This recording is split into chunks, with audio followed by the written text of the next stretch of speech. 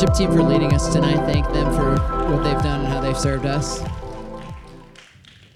Thank you guys so much for being here. Welcome to Wednesday nights. It's the best night of the week. Hope you guys are enjoying your wonderful Wednesday. It's so good to see you guys. Thank you for joining us. Open up your Bibles to Psalm 107 for the last week in our series that we've called Steadfast, because the text says steadfast like 18 times, and it is all about one thing, the steadfast love of the Lord. And we're excited to dive into the last week. Everyone say, "Aw." Well, we start a new series next week. So everyone say, "Yay!" Amazing. Well, we're super thankful for that. Hey, who's excited to have Connect groups again? I thought so. That was kind of the vibe I was getting at the beginning of the night. And yeah, we're super excited. So many things going on here at Citizens Youth, but we are about one thing, and that is about worshiping Jesus, knowing Jesus, and learning to live for Jesus together. Amen? So in time like this, I'd love for us to put away distractions. Phones can go on the floor or in a bag or in your book bag or whatever it may be. I would love for you guys to have your Bibles open and your hearts open and your eyes open, and up here would be awesome. Before we start, does anyone have a friend in the room? No, most people said no. That's okay. We love you. This is why you're all at youth group. You're trying to make friends. We get it. Does anyone have a friend in the room that just comes to them with like these ridiculous like questions? Okay, I think everyone has one friend in the room that is like, they ask the craziest questions. So I have this buddy of mine. He always will come up to me, and it's just like this. It's like to get your brain working, but it's also to kind of see what the other person thinks. He's like, "Hey, bro, would you rather have a pizza slice for a hand, or would you rather have soda shoot out of your pinky whenever you wanted it?" Like questions like that. And then it's like, okay, I have to consider a couple things here. One, if I eat the slice of pizza that is my hand, does it come back? Or is it like one and done? Because if that's the case, then I'm definitely picking the soda. However, if I can just have unlimited pizza on my hand, I don't really drink soda, so there's like a lot to consider. You guys understand where I'm going with this? Okay, and then they'll ask other ridiculous questions. They'll be like, "Hey, man, it's you versus a bunch of kindergartners. Who would win? How many would it take for them to beat you in a fight?" And it's like, I don't know, is it like 20 or 100? Is it like 200? You know what I mean? 1,000? You could take 1,000? I disagree. Or this is the best one. This is my favorite question to ask people. How many people would it take to take down a silverback gorilla? Not one person versus a gorilla? You need to leave. The exit door's right there. There's no point in you having... No, I'm just kidding. These are like, right. Does everyone have that friend? Raise your hand if you're like, "Yes, I have that friend." You are that friend. I can see that. I ask these things for a reason. There's a lot you need to consider with ridiculous questions like this. There's a lot of information I need to process. There's lots of things I need to understand. There's a lot of clarifying questions that I need to do. And in our lives, we have a lot of questions that float around our mind. Less ridiculous ones, hopefully. But there's questions that we ask ourselves every day that determines our outlook on life. It determines where we're going, where we're heading, and what we want to do. We ask ourselves questions like, "Man, what am I going to do with my future?" We ask ourselves questions like, "Man, what am I supposed to do with my life, like after college? Like, I know which college I want to go to, but like, what am I supposed to do after that?" Sometimes we have much more serious questions and difficult and hard moments in life where it's just like, dude, what is the point of what I'm going through right now? This struggle that I have, this difficult situation, what is even happening? We ask ourselves these questions all the time, and there's a few things that we need to consider. When I tell you this, I'm telling you that all these questions that sometimes we can ask ourselves about our lives, where am I going? What am I doing? What's the purpose of me? What's the purpose in me being here on this earth? Can all be answered in the correct way when you know one thing, when you know how much it is that the Lord loves you. The finale of the series tonight, the psalmist ends this wonderful chapter with this one thing. He says this: "Whoever is wise, let them attend to these things that we're about to read, and let them consider the steadfast love of the Lord. When you wake up every single morning, you need to consider or ponder or think about or dwell on God's steadfast love for you. And when you do, it will change your outlook on life. It will change your outlook on your situation. It will change your outlook on absolutely everything when you consider the steadfast love of the Lord. I can't force you to believe it. I can't convince you. I can't manipulate you to believe it. It is a question that you have to ask yourselves. Do I believe that God loves me? Do I believe that he loves me and he cares for me? And when you do know that, when you do believe that with your whole heart, it will change everything about your life. It will change the circumstance you're going through. It will change maybe what you do with your future. It'll change the people you hang out with. It'll change what you say, what you think, what you feel about yourself and what others. Let them consider the steadfast love of the Lord. Tonight we are finishing our series called Steadfast, and I want you guys to understand this truth, that God's love for you and for me is consistent, never changing, always present, and always ready to help. He himself is steadfast because his love for you is steadfast. I want to pray for you, and then I'm going to read this text. God, thank you for this night. Lord, help us to understand and recognize that your love for us is steadfast. There's no one else we need to run to. There's nothing else we need to turn to but you alone, Lord. Be with me tonight as we look into this awesome chapter as it ends here. I pray that you would hide whatever is my opinion or my perspective, and that you would only bring forth your truth, that you would only bring forth what it is that your word has to say for us tonight. We pray all this in Jesus' name. Amen.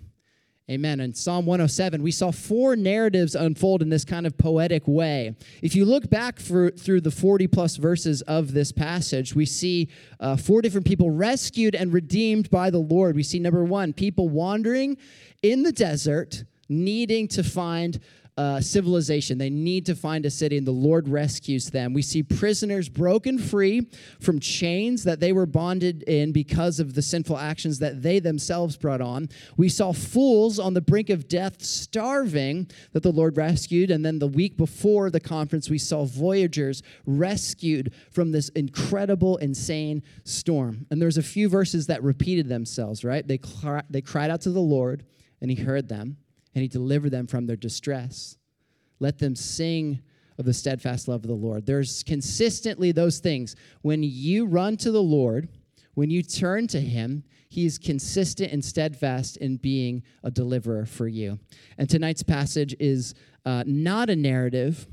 It's not a picture necessarily. It's not in the same format that we read, but there's still truth in there, and there's still a very clear picture of God's steadfast love for you. The Psalms are amazing, by the way. The Psalms are brilliant. If you are lonely and scared and you're lost in confusion, angry, whatever it may be, the Psalms help us point our hearts and our affections back to God in worship. And when you're in the opposite end, when you're joyful, excited, optimistic, comfortable, enjoying life, the Psalms help point our hearts and our affections back towards God. And tonight's passage will hopefully do the same. Look at verse 33. Psalm 107, verse 33 says this: He, speaking of the Lord, he turns rivers into a desert, springs of water into thirsty ground, a fruitful land into a salty waste, because of the evil of its inhabitants. He turns a desert into pools of water and parched land into springs of water. And there he lets the hungry dwell, and they establish a city to live in. They sow fields and plant vineyards, and they get a fruitful yield.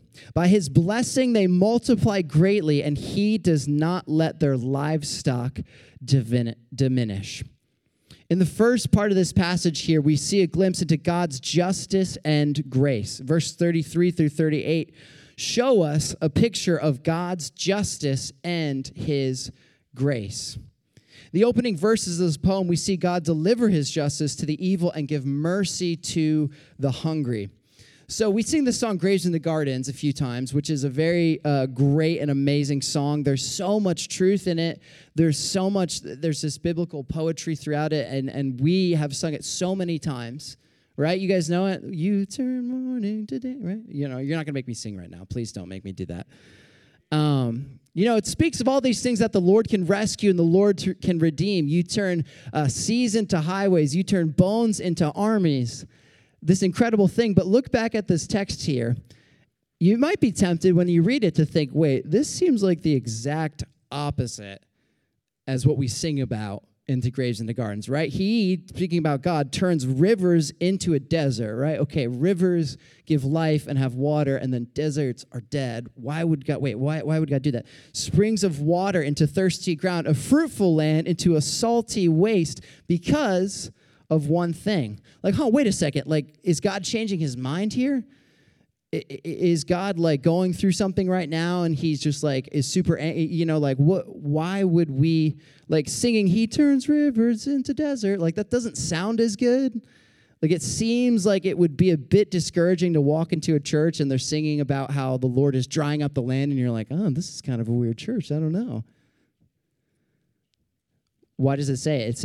It says right here in verse 34, because of the evil of its inhabitants. You see, the Lord is gracious, but he's also just. The Lord is gracious and he is also just. He can be both of those things, and in fact, he is both of those things at the exact same time. It's not an exclusive thing. Oh, either God's gracious or he's just. No, God is gracious and he is just. The passage here speaks to a group of people who are inhabiting a land, and because of their evil, the Lord has now decided to dry up those rivers. He's decided to turn those springs of water into salty ground. It's this image of something that you can't get sustenance from anymore, right? You can't like go up to a salty like pool or a salty water or anything like that and drink it and suspect that you're going to feel good in the next few days, right? The Lord, because he is just, has delivered justice upon a group of people who were wandering and who were sinful. God always gets the final say in the fight against evil. God always gets the final say in the fight against sin and evil. There's never a moment where God's justice isn't delivered. It may seem like it from our perspective. It may seem like that in certain times or certain moments, but the Lord always has the final say in the fight against evil. No authority is too large, no army too intimidating, no bully that is too strong. God has the final say. I promise you that. I absolutely promise you that. I want you to believe that and hold steadfast to that. He turns rivers into a desert, springs of water into thirsty ground because of the evil of its inhabitants. While God is just and he holds justice very close, he also does this. Verse 35 is the complete opposite, right? He says he turns a desert into pools of water and a parched land into springs of water. And there he lets the hungry dwell, and they establish a city to live in. They sow fields and plant vineyards, and they get a fruitful yield.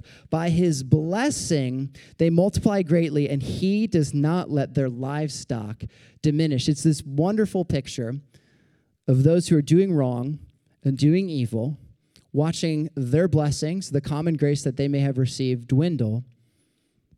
And what does it say? It says, those who are hungry, those who are thirsty, we watch the Lord run to them, rush to them, help them in their time of need, in their time of trouble, because God always has the final say. God always has the final say. In moments where it seems difficult, in moments where it seems like evil might be reigning, the Lord always has the final say in the fight against sin.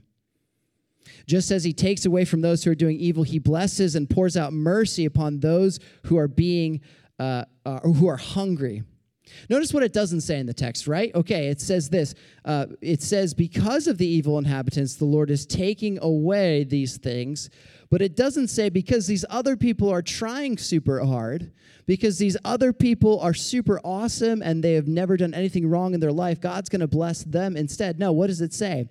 And he lets the hungry dwell. The reason that God pours out these blessings is because he's gracious. and he's merciful. It wasn't any works of our own. It wasn't any striving of these people. It is because of one thing and one thing alone, the grace of the Lord. See, grace and mercy are different. I've said both of them. I need to clarify. Grace is getting something that you don't deserve. Mercy is not getting what you do deserve. And when God gives us things, we don't deserve any of it. When God brings us blessings, we don't deserve any of them, but he does. Because why? Because he lets us have them, and he lets the hungry dwell. The Lord always has the final say in the fight against evil. It's grace. It's nothing but grace. It is grace and grace alone that people who need help and need assistance, the Lord rushes to them.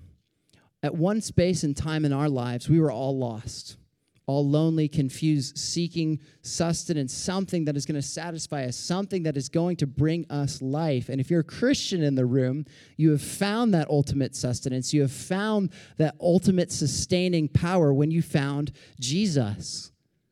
But it wasn't because of works of our own. Why? What is it because? It is because he lets the hungry dwell. He allows us to go into the fold of God. It's because of his grace, because of his mercy. And this isn't just a picture of like, okay, now I'm not going to be dead. This is a picture of abundance. I mean, look at this. These people, he turns deserts into pools of water, a parched land into springs of water. There he lets the hungry dwell, and they establish a city to live in. They sowed fields and plant vineyards, and they get a fruitful yield. By his blessing, they multiply greatly, and he does not let their livestock diminish. This is all referencing an overabundance of grace, fields, vineyards, fruits, livestock that doesn't diminish, right? We don't have livestock necessarily, but this is speaking of blessings, pouring out blessings upon God's people. Why? Is the question that I ask when I read this. Why would this be the case? And for that, I can't give an answer. Why should I gain from his reward? A song we sing when we talk about God's love for us. Why should we benefit from these things? I can't tell you. It's because he's gracious, because he is good. So a group of evil people who are doing wrong, we watch their blessings diminish. We watch them be put in a situation where God is delivering justice. And the hungry and the needy, we watch God rush to them. This is just the character of God. This is who he is. This is what he has done. We see this imagery of food, vineyards, shelter, supply. Everything that you would need, it's an overabundance of these things. I can't help but think about what Jesus says in Luke chapter 6. In Luke chapter 6, Jesus says, "Blessed are you who are poor, for yours is the kingdom of God. Blessed are you who are hungry, for you shall be satisfied." He also says this in Matthew chapter 11, "Come to me, all who labor and are heavy laden, and I will give you rest." The invitation to know Jesus is an invitation to rest. The invitation to know Jesus is an invitation to living water that will always satisfy. An invitation to know Jesus is to bread of life that will always cause you to be satisfied and never hunger again. We see an example here in this poetic imagery of God's justice and his grace. His grace is overly abundant for you. If you know the Lord, then you have access to this grace. If you've been wandering, or if you've never decided to turn and embrace Jesus in faith, then you right now, friend, are in a season of starving. You're in a season of looking around thirsty ground, trying to find a drop of water. But I promise you that the Lord is willing and ready and wanting to meet with you. There he lets the hungry dwell. This beautiful resting place where Jesus invites us into a relationship with him. This is the character of Yahweh. This is the character of God, to invite people and to constantly reconcile and redeem all things to himself. But as we know and understand the steadfast love of the Lord, we know his grace and we know his justice. God always gets the final say. God will always be the one who rules over everything, over authorities, over powers, over whatever it is that is stressing you out. The Lord is bigger, and he stands above those things, and he will have his justice. And sometimes our perspective is flawed when we think about that. Sometimes when we watch the news, or sometimes when we are in school or in a group of friends, we see nothing but like, hey, this person seems pretty bad, and it seems like they're kind of getting what they want. Like, what's that about? Hey, this person really sinned against me, and no one believes me, and all of a sudden I'm like really lost and confused because of it. What's the deal with that? Our perspective is very limited, right? Our perspective, we only can see necessarily what's right before us, but the Lord stands sovereign above time. He stands sovereign above everything, and in his timing and in his way, perfect justice will be administered. I mean, we already sang about it today, the scandal of grace that the Lord has given us. If we know him, if we've embraced him in faith, then we already have access to this miraculous thing, which is forgiveness of our sins.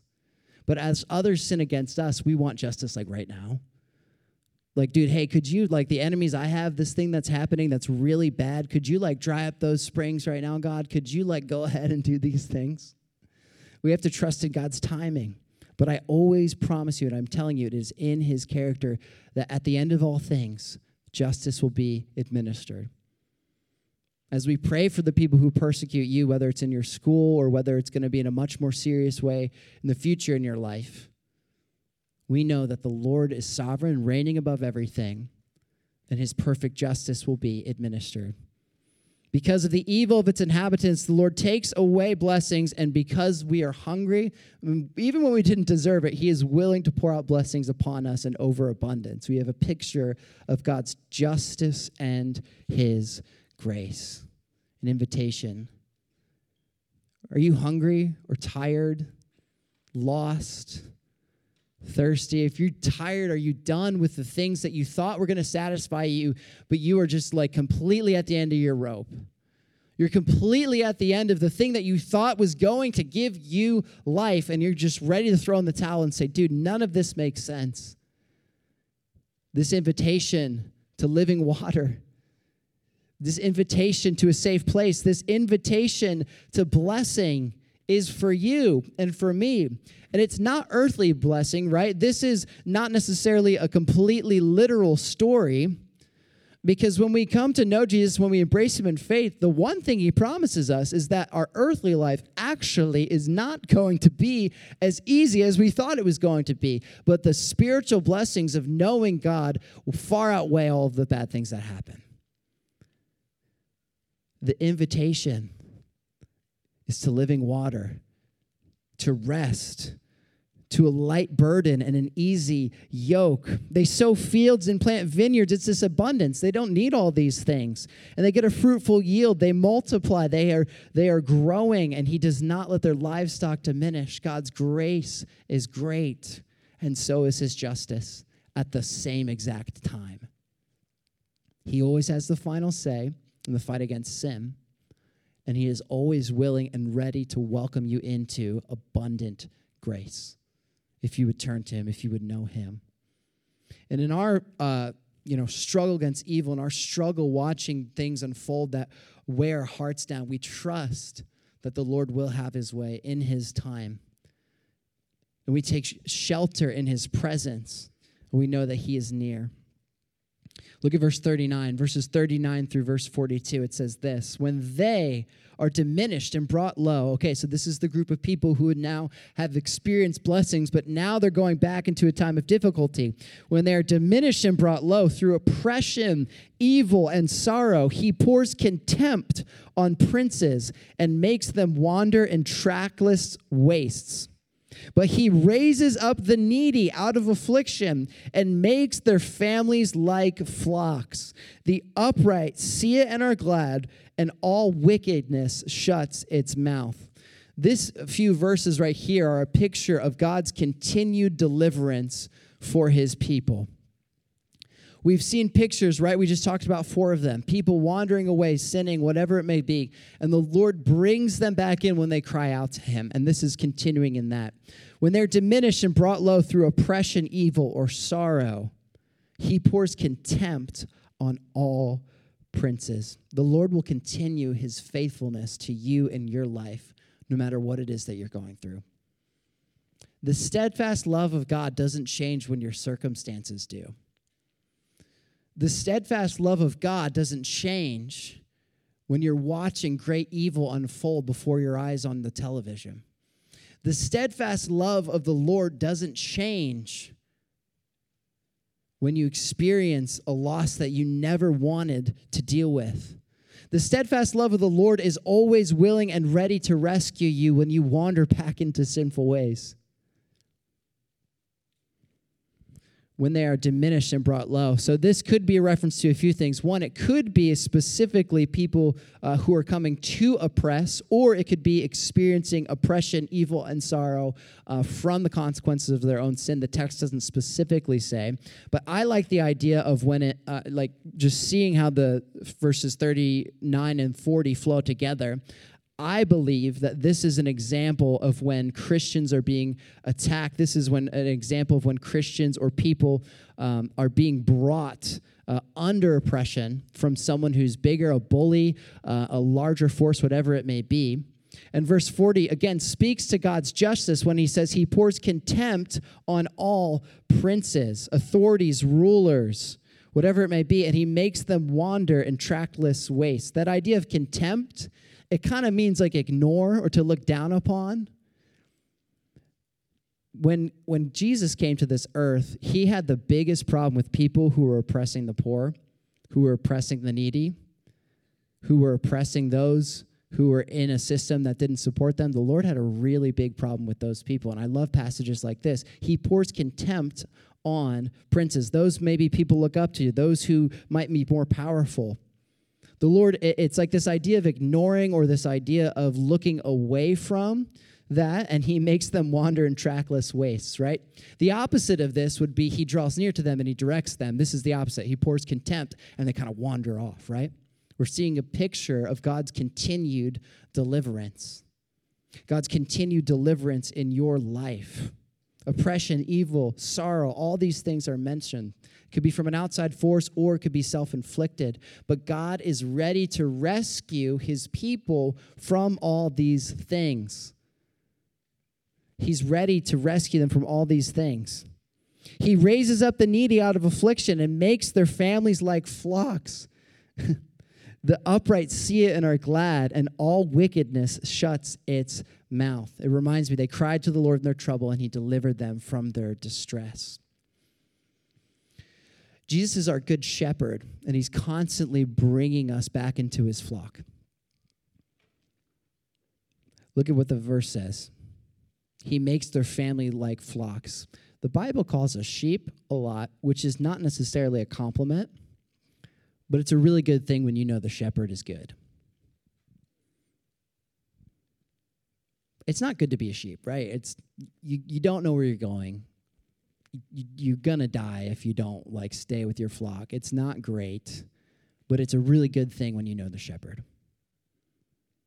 It's a picture of God bringing in this. He makes their families like flocks. He protects. He brings them in. He puts a hedge of protection around them. The Lord is ready to rescue them from what? The oppression, the evil, the sorrow, when they're diminished, when they're brought low.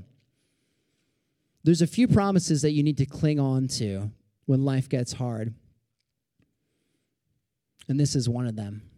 When oppression comes, when evil comes, whether you've fallen back into sin, whatever it may be, the Lord is never ready to just kick you out of the flock. You're all right, fine. Dude, you messed up again. You're out.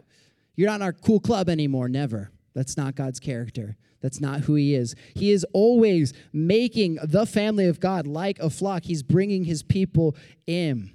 Jesus is our good shepherd to bring us closer to God when everything seems like we are scattered. In affliction, where do you turn? In times of trouble, where do you go to? What's the first thing that your mind and your heart runs to Is it, dude, I got to go on like Instagram or TikTok and post about how I'm feeling. I just need to subtweet a bunch of people, then I'm going to feel a lot better after it. In affliction or pain, where do you go to? Is it a friend?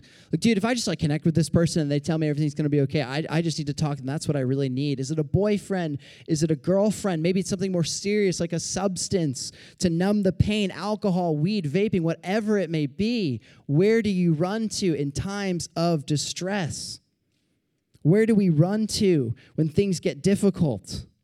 When they're diminished and brought low through oppression and evil, he pours contempt on princes, right? Speaking of the justice, but he raises the needy out of affliction.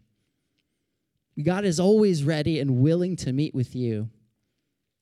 God is always willing and ready to protect those who cannot protect themselves. He rushes and runs to the ones who are humble in their hearts and in their minds, in their actions, and they recognize, I don't have anything I can do to get myself out of this oppression. I don't have anything that I can do to get myself out of this evil. I don't have anything I can do to bring myself out of this sorrow. But I will turn to the Lord. I will run to him. I will recognize that he can raise me up out of affliction. Where do you run to? Where do you turn? The Bible promises that he will raise us up if we would follow him, if we would turn to him when things are difficult. Where do you run? God's justice and his grace are on full display. God's continued deliverance is always near. And now at the very end of our series, the very last passage, the very last verse that we have, it gives us one final word of wisdom. In verse 43.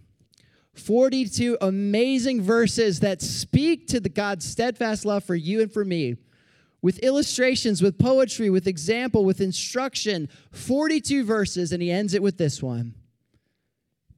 He says, whoever's wise, let him attend to these things. Let them consider the steadfast love of the Lord. Just kind of throws it in at the end. So because of all these great examples, all this wonderful imagery and this character of Jesus and Yahweh that we have displayed, the wise person will do this. The person who is wise will attend to these things. They'll think about these things, and they will consider the steadfast love of the Lord. It's just like this last little nugget. Hey, maybe think about this. We need to be thinking and dwelling and considering the steadfast love of the Lord. It's a final call to wisdom. You see, you and I, we have a choice. What we think about, what we dwell on, the questions that pop up in our heads, is life worth living? Am I worthy of love? Am I accepted? Am I cared for? Am I going to make it through this difficult situation? All these questions need to be second. And the first question that you need to ask yourself is God's steadfast love for me still strong? And the answer will always be yes. There will never be a time where the answer is no. And the wise person thinks about that, and they consider that. There's a lot of things that you need to consider before you take actions, right? If you're going on a vacation, you need to consider a lot of things. Do I want to go to a tropical place? Do I want to go to a place that's kind of off in the woods, right? If you are looking at your future, right, after college, what do I want to do? Where do I want to be?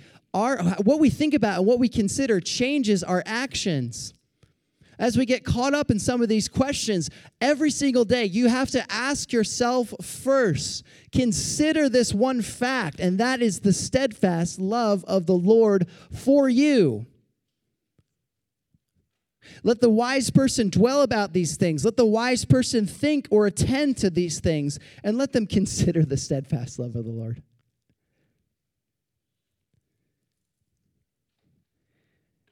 If you don't have God's love for you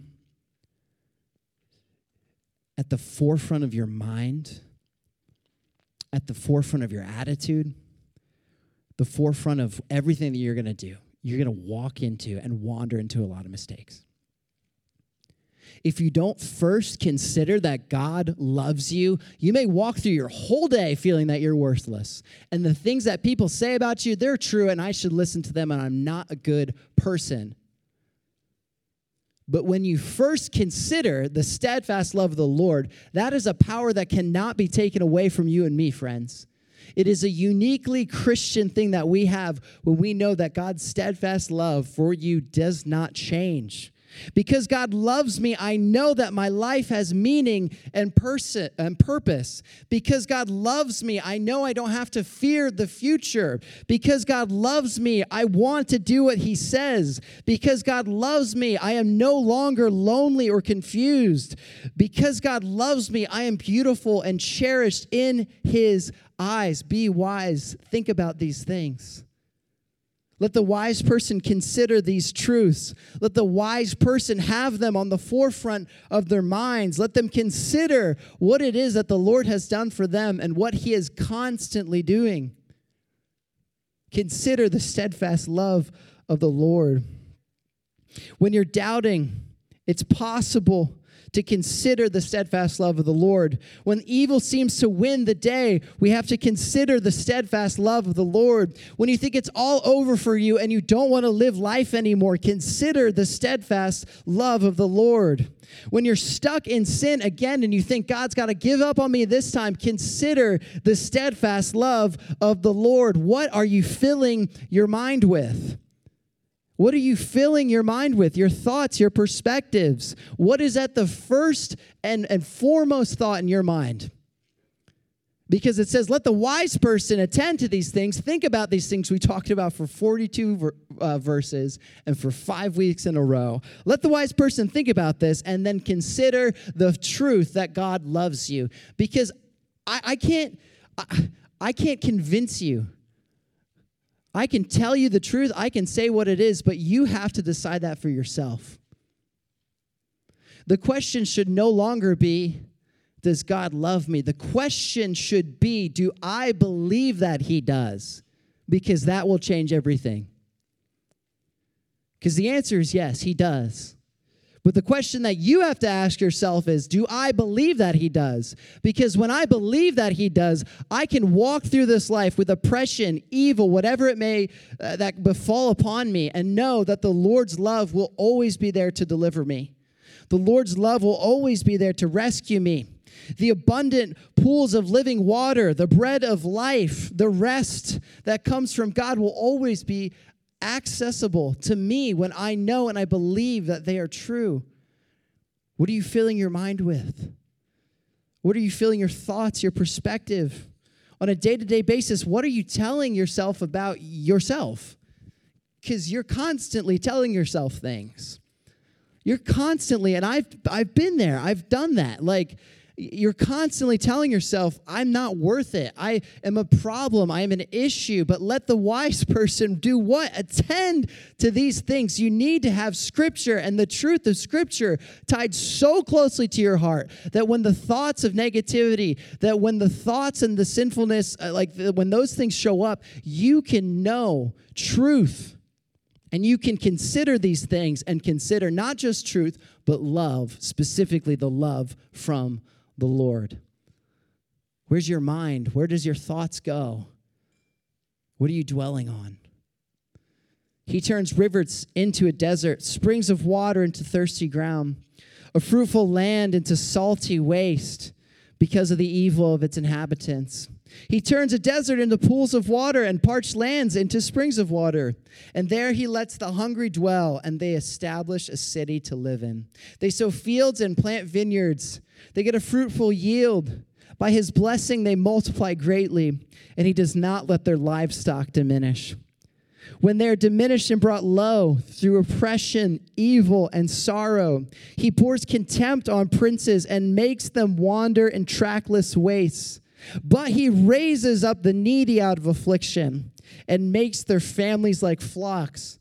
The upright see it and are glad, and the wickedness shuts its mouth. Whoever is wise, let them attend to these things. Let them consider the steadfast love of the Lord.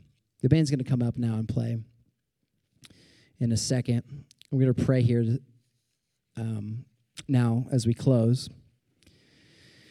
And as we pray, I couldn't help but look at these verses and kind of chuckle a little bit about where the Lord has brought us in this time. You know, you plan out series and when things are going to happen, when things are going to occur. And this week, the series was pushed back a week because I got sick. And I was like, oh, I wish I was preaching a new series right after conference. And then I was looking at this passage and thinking about what's happening in our world and on the news and in Eastern Europe. And I was just thinking about God's sovereignty in the midst of it all.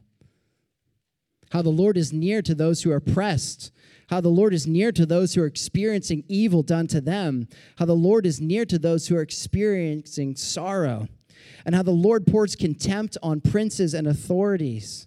He makes them wander in trackless ways. I had to kind of chuckle as I was reading that and saying, yes, Lord, you're sovereign over all these things. So I want to pray for us here in a minute, and I want to pray for us, a group of people who are experiencing oppression and evil and sorrow, and that's our friends in the church in the eastern part of Europe right now. And I want you to know these things, and I want you to know that when we pray, it is one of the most practical and effective things that we can do as Christians. Sometimes we think, oh, like prayer, that's just like something you say, and like, you know, when you're all out of options, you pray, and that's just not the case. It should be the first option. It should be the first thing on the board. We recognize that the Lord is near to the brokenhearted. The Lord is near to those who are hurt. The Lord is near to those who are being persecuted. And the Lord pours contempt on princes, meaning there's another beautiful passage in Scripture that speaks to the Lord's sovereign power. It speaks about how the hearts of kings are like a stream of water in the hands of the Lord, which means God's in control of everything. God's in control of everyone. God is sovereign over these things. So we're going to pray for our friends, our brothers and sisters in the church, big church, by the way, big C church, in the eastern part of Europe right now. We're praying for a few things. One, we're praying for peace. We believe that God is, Jesus specifically, the Prince of Peace, and that he administers and brings perfect peace. We're going to pray, too, for families to be reconciled. We're going to be praying for 3, grace to the opposed and hurting. The idea of people having blessings and the Lord protecting and guiding those who are being hurt and oppressed. Would you bow your heads with me right now? No one looking around, no one joking, no one like checking their phone or Instagram. You can do that in about 4 seconds, but we're going to pray right now. God, thank you that you're near to the brokenhearted. God, thank you that you pour contempt on all princes, that your authority is above everything else. God, thank you that you will always get your justice, God. And we're praying right now for peace. For our friends in the church, many of them, all of them we've not met. Those who worship Jesus, those who know you, who are fleeing a dreadful situation across the globe, God, we are praying for peace over that. We're praying that we would step up to be the church in prayer on a daily basis, on a consistent basis. Would we pray for our brothers and sisters, God? And would you continue to bring peace? God, we're praying that families would be reconciled in the midst of this. We're thinking about the mother right now who had to, step away from her son or her husband right now in a global conflict, and they don't know when they're going to be reconciled. We're praying that that reconciliation would happen, that families would be reunited in the midst of this conflict. God, I pray for grace for those who are being oppressed and are hurting, who are in a dreadful situation. God, I pray that your grace would be sufficient. Protect them, guide them. Lord, help us to be convicted about this, that we don't just as a church, as the big church, we don't have the luxury of sitting and always enjoying peace and comfort. We are always engaged in a spiritual battle and oftentimes in a real physical battle. And help us to pray. Help us to be ready to pray. Help us to be ready to love our brothers and sisters across the globe. God, I pray for the peace that you bring to reign in our hearts as we struggle with anxieties or fear. God, I pray that that would not be the case. I pray that you would let us consider your steadfast love in all times and all seasons, God. We're praying that your church would grow stronger in Eastern Europe because of this. We're praying that your church would grow stronger in the midst of oppression like it has done for 2,000 years, God. We're expecting and knowing that you will do these things. We love you. We're thankful for your peace. We're asking you to deliver and administer justice as you will do perfectly, as we know you always have the final say. No matter what it is that we see, no matter what it is we experience, you have the final say. Help us to believe that with our hearts. God, we're praying that families would be reconciled in the midst of this and reunited back together. We're praying for grace, Lord. We love you. Thank you for this. We worship you. Help us to worship with conviction and truth. Help us to sing in the midst of the storm. Help us to praise you in the midst of whatever difficulty may befall upon us. Thank you for your church. Thank you for this community here in this part of the world. Thank you that we get to encourage one another and be together. It's all this we pray in Jesus' name. Amen.